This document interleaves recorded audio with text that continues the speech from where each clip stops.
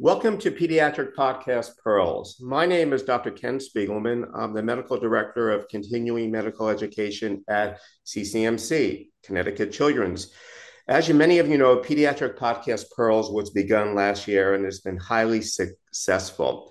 We're starting it in a little different way in terms of I will be the interviewer to our specialists. We will make it more interactive and sort of our version of a TED Talk. And we hope you like it. We would appreciate any feedback on this too. So for today's topic, assessing normal and abnormal speech and language development is a vital component of healthcare delivery for all of our families and children. According to the National Institute of Deafness and Communication Disorders, of children 3 to 17 years of age, 1 out of 12 will have a disorder related to voice, speech, language, or swallowing. And the startling number is at least 11% of children ages 3 to 6 have a communication disorder that requires assessment and intervention. So it behooves all of us as providers to be as cognizant and knowledgeable of assessment tools and referring sources. And with that in mind, we are so pleased and grateful to have two specialists from our own institution here at Connecticut Children's. Virginia Van Epps is a speech pathologist and clinical manager of speech and language at Connecticut Children's, and her colleague, Jodi Urzua, is also a speech and language pathologist. And thank both of you for joining us today. We all make a lot of referrals, but we never hear from you directly. We read your reports, and we're so grateful for all the work that both of you do. Well, thank you for inviting us. Yes, we're happy to be here. Okay, so with that in mind, I think we have around 20 to 30 minutes. I think we could speak for 2 hours, but we have a whole list of questions and topics that I would like to cover. So I'm going to start right in. And the first one is, when should we have our child evaluated? Growing up with my kids, we were often told 30 years ago, don't worry about their speech and language issues. Just wait and see. They'll probably outgrow it. We used to hear that a lot. We still do. So from both of you, Virginia and Jodi, when as a pediatric provider should we be worried? And what should we do to address that worry?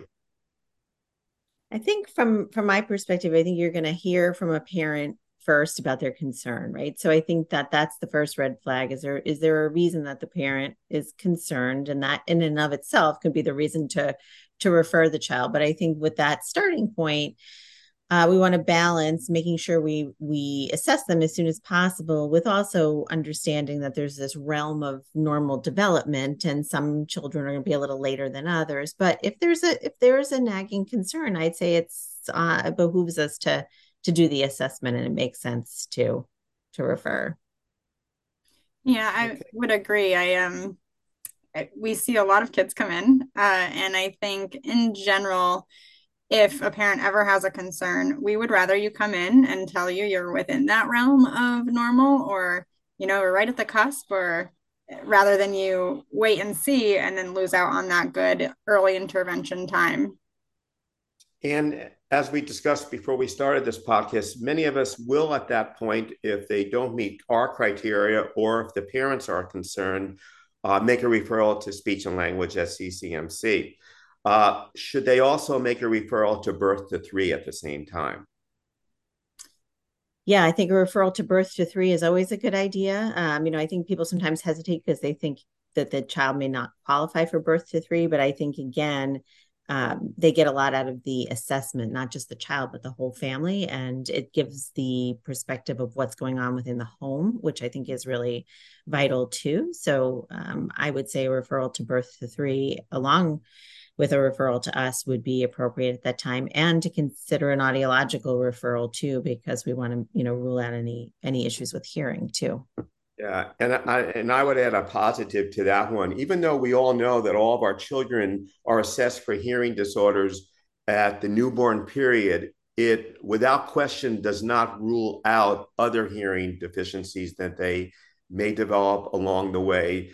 And what I have always been taught, if you suspect a developmental or speech and language disorder, you should automatically get an audiological referral. So that's really an important take-home message.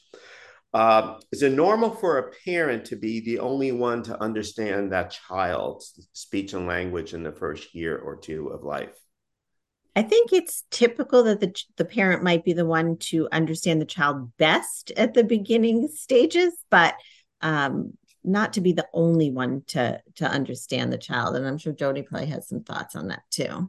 I do, yeah. And I agree. I think at a certain age, yes, it's definitely normal for a parent to be the one who understands their child best.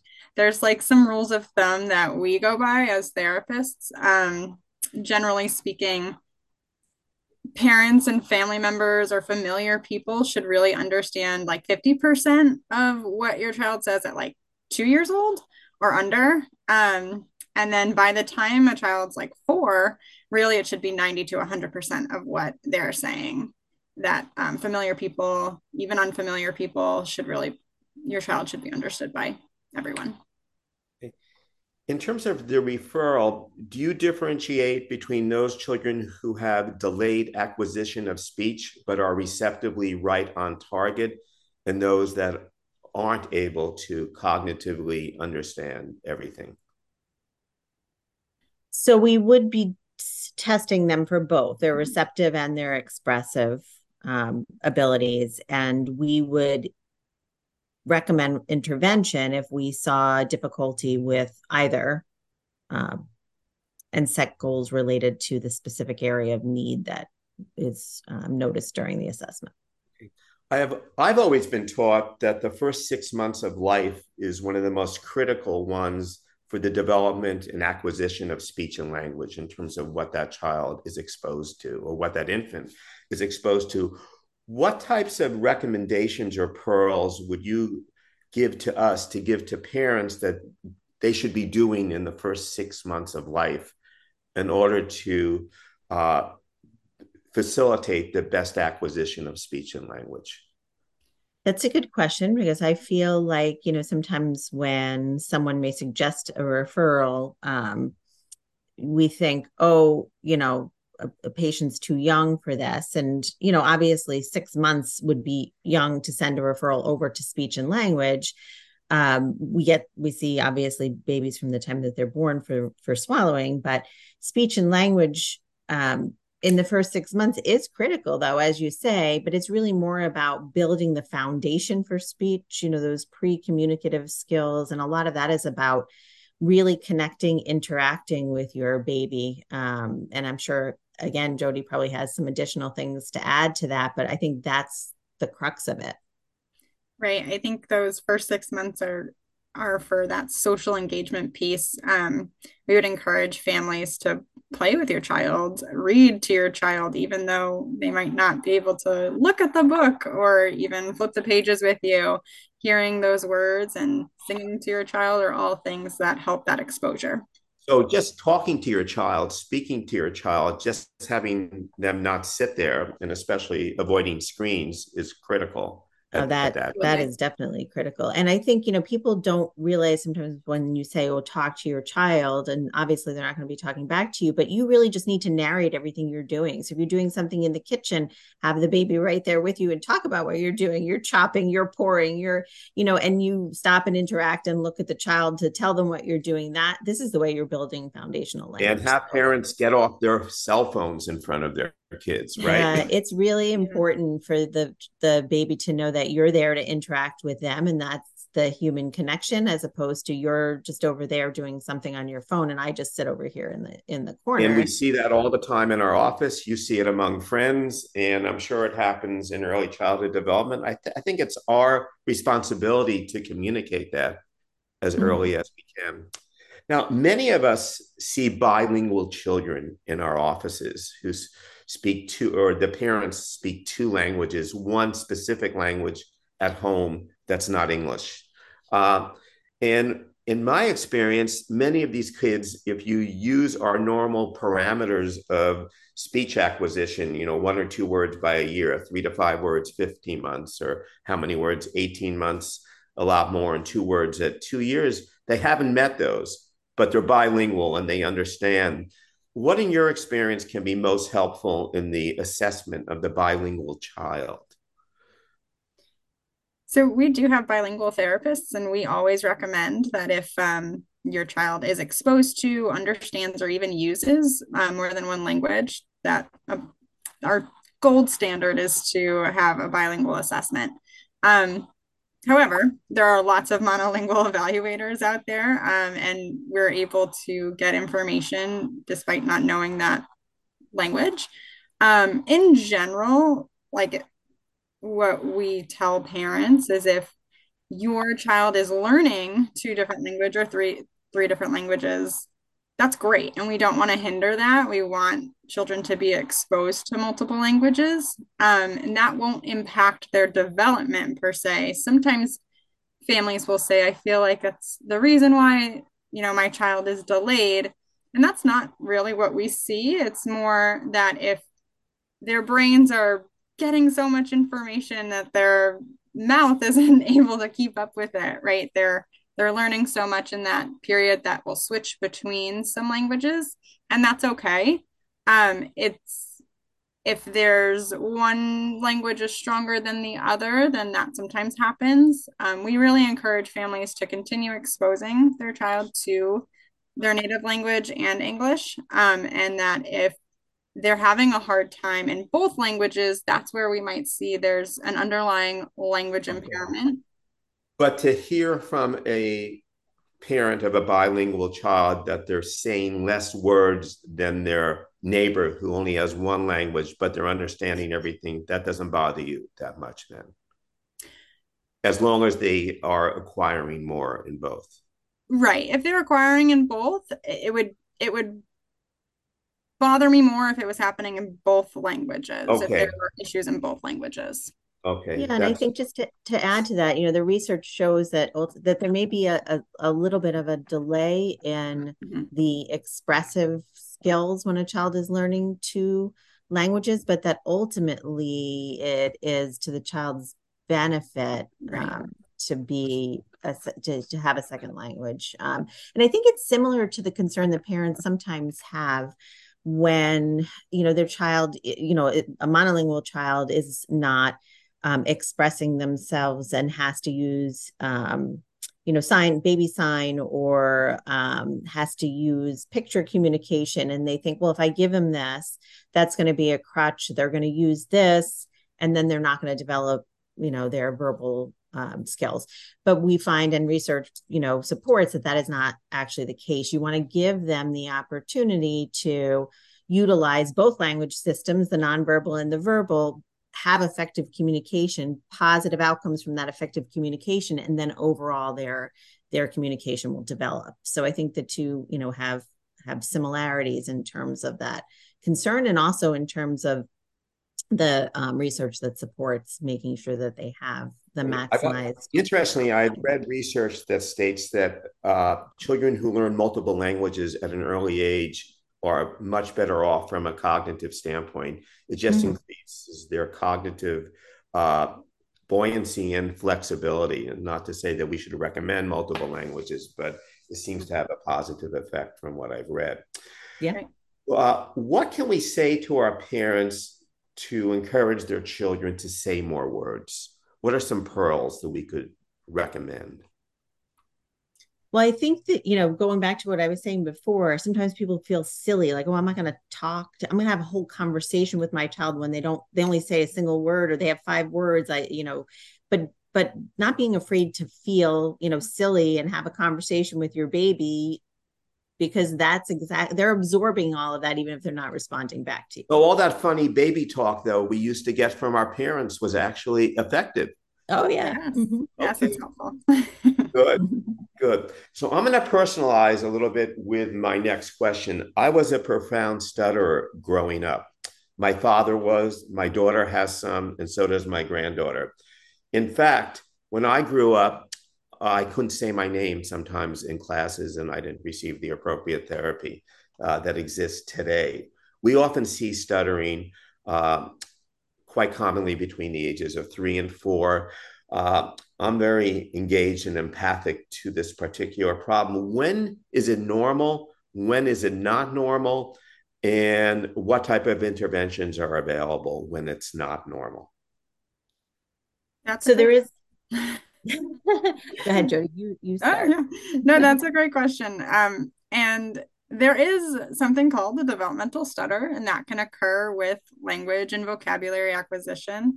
And really kind of, I think I said it before, it really has to do with our brains are learning so much language and vocabulary, and our speech mechanism isn't keeping up with it. And that's when we see children have that developmental disfluency, usually between the ages of 3 and 5, that happens. But to your point, if there is a family history of disfluency, or it's going beyond that, oh, it's not happening just like when my child is learning more information, or it's only happening for a few weeks or a few months at a time and then it goes away. If it's pretty persistent, we always would encourage families to come for an evaluation. Or How often do you see a family history of it? um, I do have to say fluency is one of those things that it comes in waves. Sometimes we don't see patients with stuttering as a concern for evaluations for a little while, and then I get a bunch of them come through to the office. But out of all of those, I would say if I had maybe like 50% of them would be family history is when we get a true evaluation. And I think the percentage increases when we see the older children with disfluency. So school age children, probably more like 80% of those might have a family history. So when we see someone who may have that developmental disfluency at age 3, we should be taking a family history then.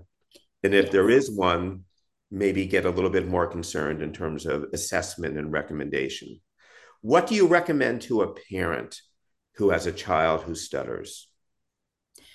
Not to worry and to not put pressure on their child. The most important thing a parent could do is to stay calm, let their child know it's okay that they stutter. Taking deep breaths and modeling slow rate of speech is really helpful, because going back to what Ginny had said before with just exposing children to language and talking to yourself, if we use those strategies that we teach children in speech therapy, such as slow rate, modulated breathing, and sticking to a rhythm to help decrease disfluencies, when we use them as parents or providers, it gives another model to our patients and children who have stutter. Do children who stutter often qualify for a 504 or an IEP PPT?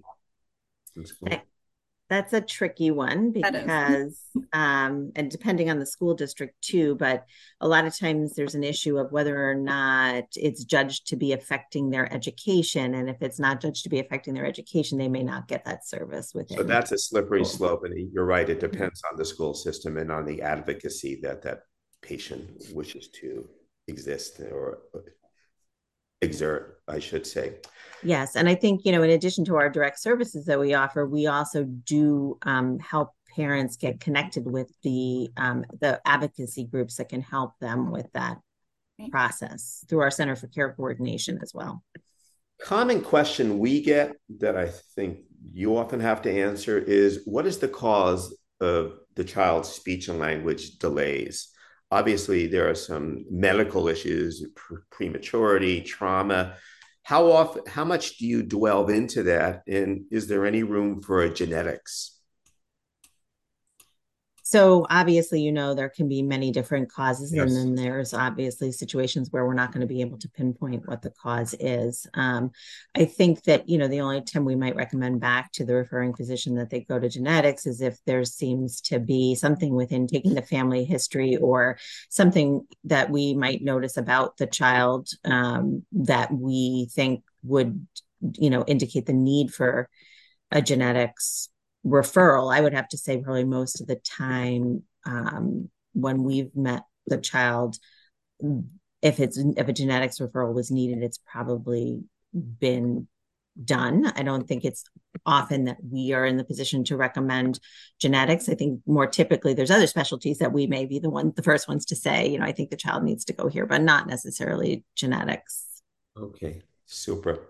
One of the major screening tools that all pediatric practices that I know of you utilize is the MCHAT right now. The MCHAT revised at 18 months and most likely at 2 years, which is a screening tool for autism spectrum disorder. In my own opinion, not the best screening tool, but because we haven't come up with a better one, but a lot of aspects of speech and language are embedded in that. It takes around a good year to get a questionable autism evaluation into our child development clinics because there's just not enough child development behavioral pediatric specialists. I've been told that if you can't get them in, have them see the speech pathologist as the initial evaluator. Could you respond to that? Well, I'm sure, as you're aware, we are, as speech pathologists, certainly have an expertise in the communication disorders, that are involved with autism, but we don't, within our scope of practice, we don't diagnose autism. That being said, we certainly can look at the speech and language features and then, make recommendations and have a family get started on what may be needed for intervention while they're waiting for their official diagnosis. In terms of the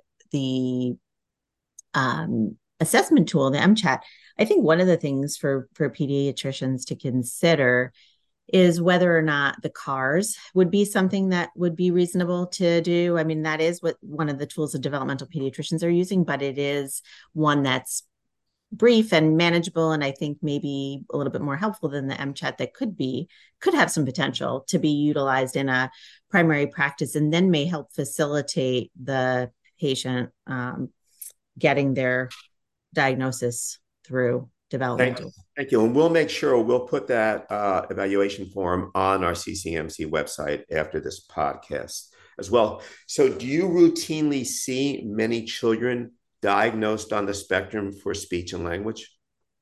Yes, I'm going to hand that one to Jodi, but it's a resounding yes, and I'm going to let her expand on that a little bit. Yes, we do. And often, just to your point, we are the first people to see them because of long wait lists.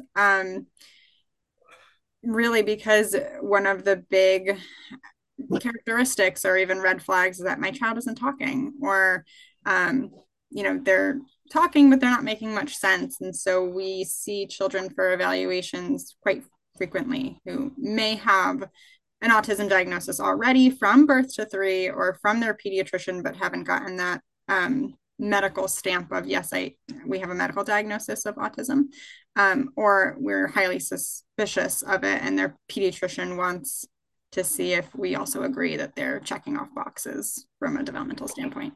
Thank you. I know time is starting to run a little short, so I'm going to run through these questions. We could spend another hour. Sure. Are there any specific resources or apps that you would recommend for pediatricians to recommend to their parents, learning or educational apps on speech and language? Well, I don't typically recommend specific apps or like online games to families to work on speech and language. Really, talking to your child, playing with your child, reading with your child are all the best possible activities that you could do to promote speech and language, because children learn best with face-to-face interactions and that social engagement. Sometimes there are some fun online games that we might even use within speech therapy and give for home programming, like PBS Kids or speech-related or speech-specific ones. But those are usually just to help facilitate a home program. I know there are so many programs that kids are attracted to on screen time these days. Some probably more helpful with speech and language and some in the opposite direction. Do you have any comment about screen time in that? To try to minimize it and follow the APA guidelines. I mean, that's what we talk about all the time. So no screen time under 2 and keeping it under 2 hours, when they're over that age.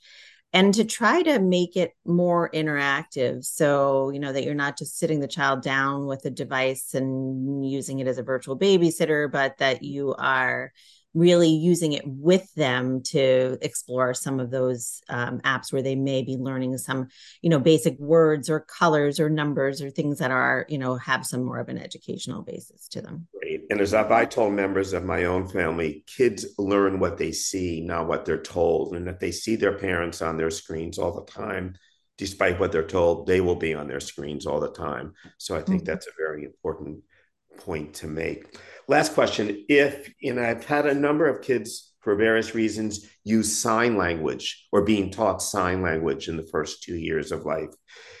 How much does that detract or augment the acquisition of speech and language? Yeah, and I think we kind of talked about that a little bit before. And what research shows is it really does help the child, because as Jodi pointed out, sometimes we know receptive skills are always going to emerge before expressive. And so a child understands this, but doesn't really have the mechanism yet to speak back, but they can do a sign back, which is how they really get that first ability to say, oh, I'm doing this and you're interacting with me. And, it becomes a pattern of communication. So really it helps to enable them having a positive communicative interaction before they're able to speak. I had one child years ago that acquired such great sign language that it negated the development of speech, audible speech. Have you ever seen that? No, honestly, again, I think that would be an anomaly because so that would be an outlier. Yeah. Mm-hmm. Yeah. Usually... And it may very well be the fact that child was not going to have developed verbal speech for one reason or another on a normal, timeline. There may have been reasons. I don't think it would have been the fact that they used sign that prevented them. I think there probably were some other underlying reasons, would be my guess. Thank you. You know what? Our time is running short right now. I know for sure I could keep on questioning and asking my experts for another hour or two, but this has been so helpful, Jodi and Virginia, to be on with us today. We're going to leave some resources that you will leave for us on the CCMC site. Do you have any parting statements to all of us? Jodi? No, thank you for having us. And I guess the take home today is exposure is key. So talk to children, read to children, sing to them. And I just want to thank both of you and your department for all the wonderful services that you have provided for us over the years. We can't say it enough. You're welcome. Thank you for having us today. And we're always here for your referrals. Yeah. Okay. Thank you. Our next podcast in October will be by Dr. Corey Baker on milk protein allergy and reflux in children. We hope to have you there in another month, and please get back to us with any future topics or any comments on podcasts in general. Everyone have a great month, and thank you so much.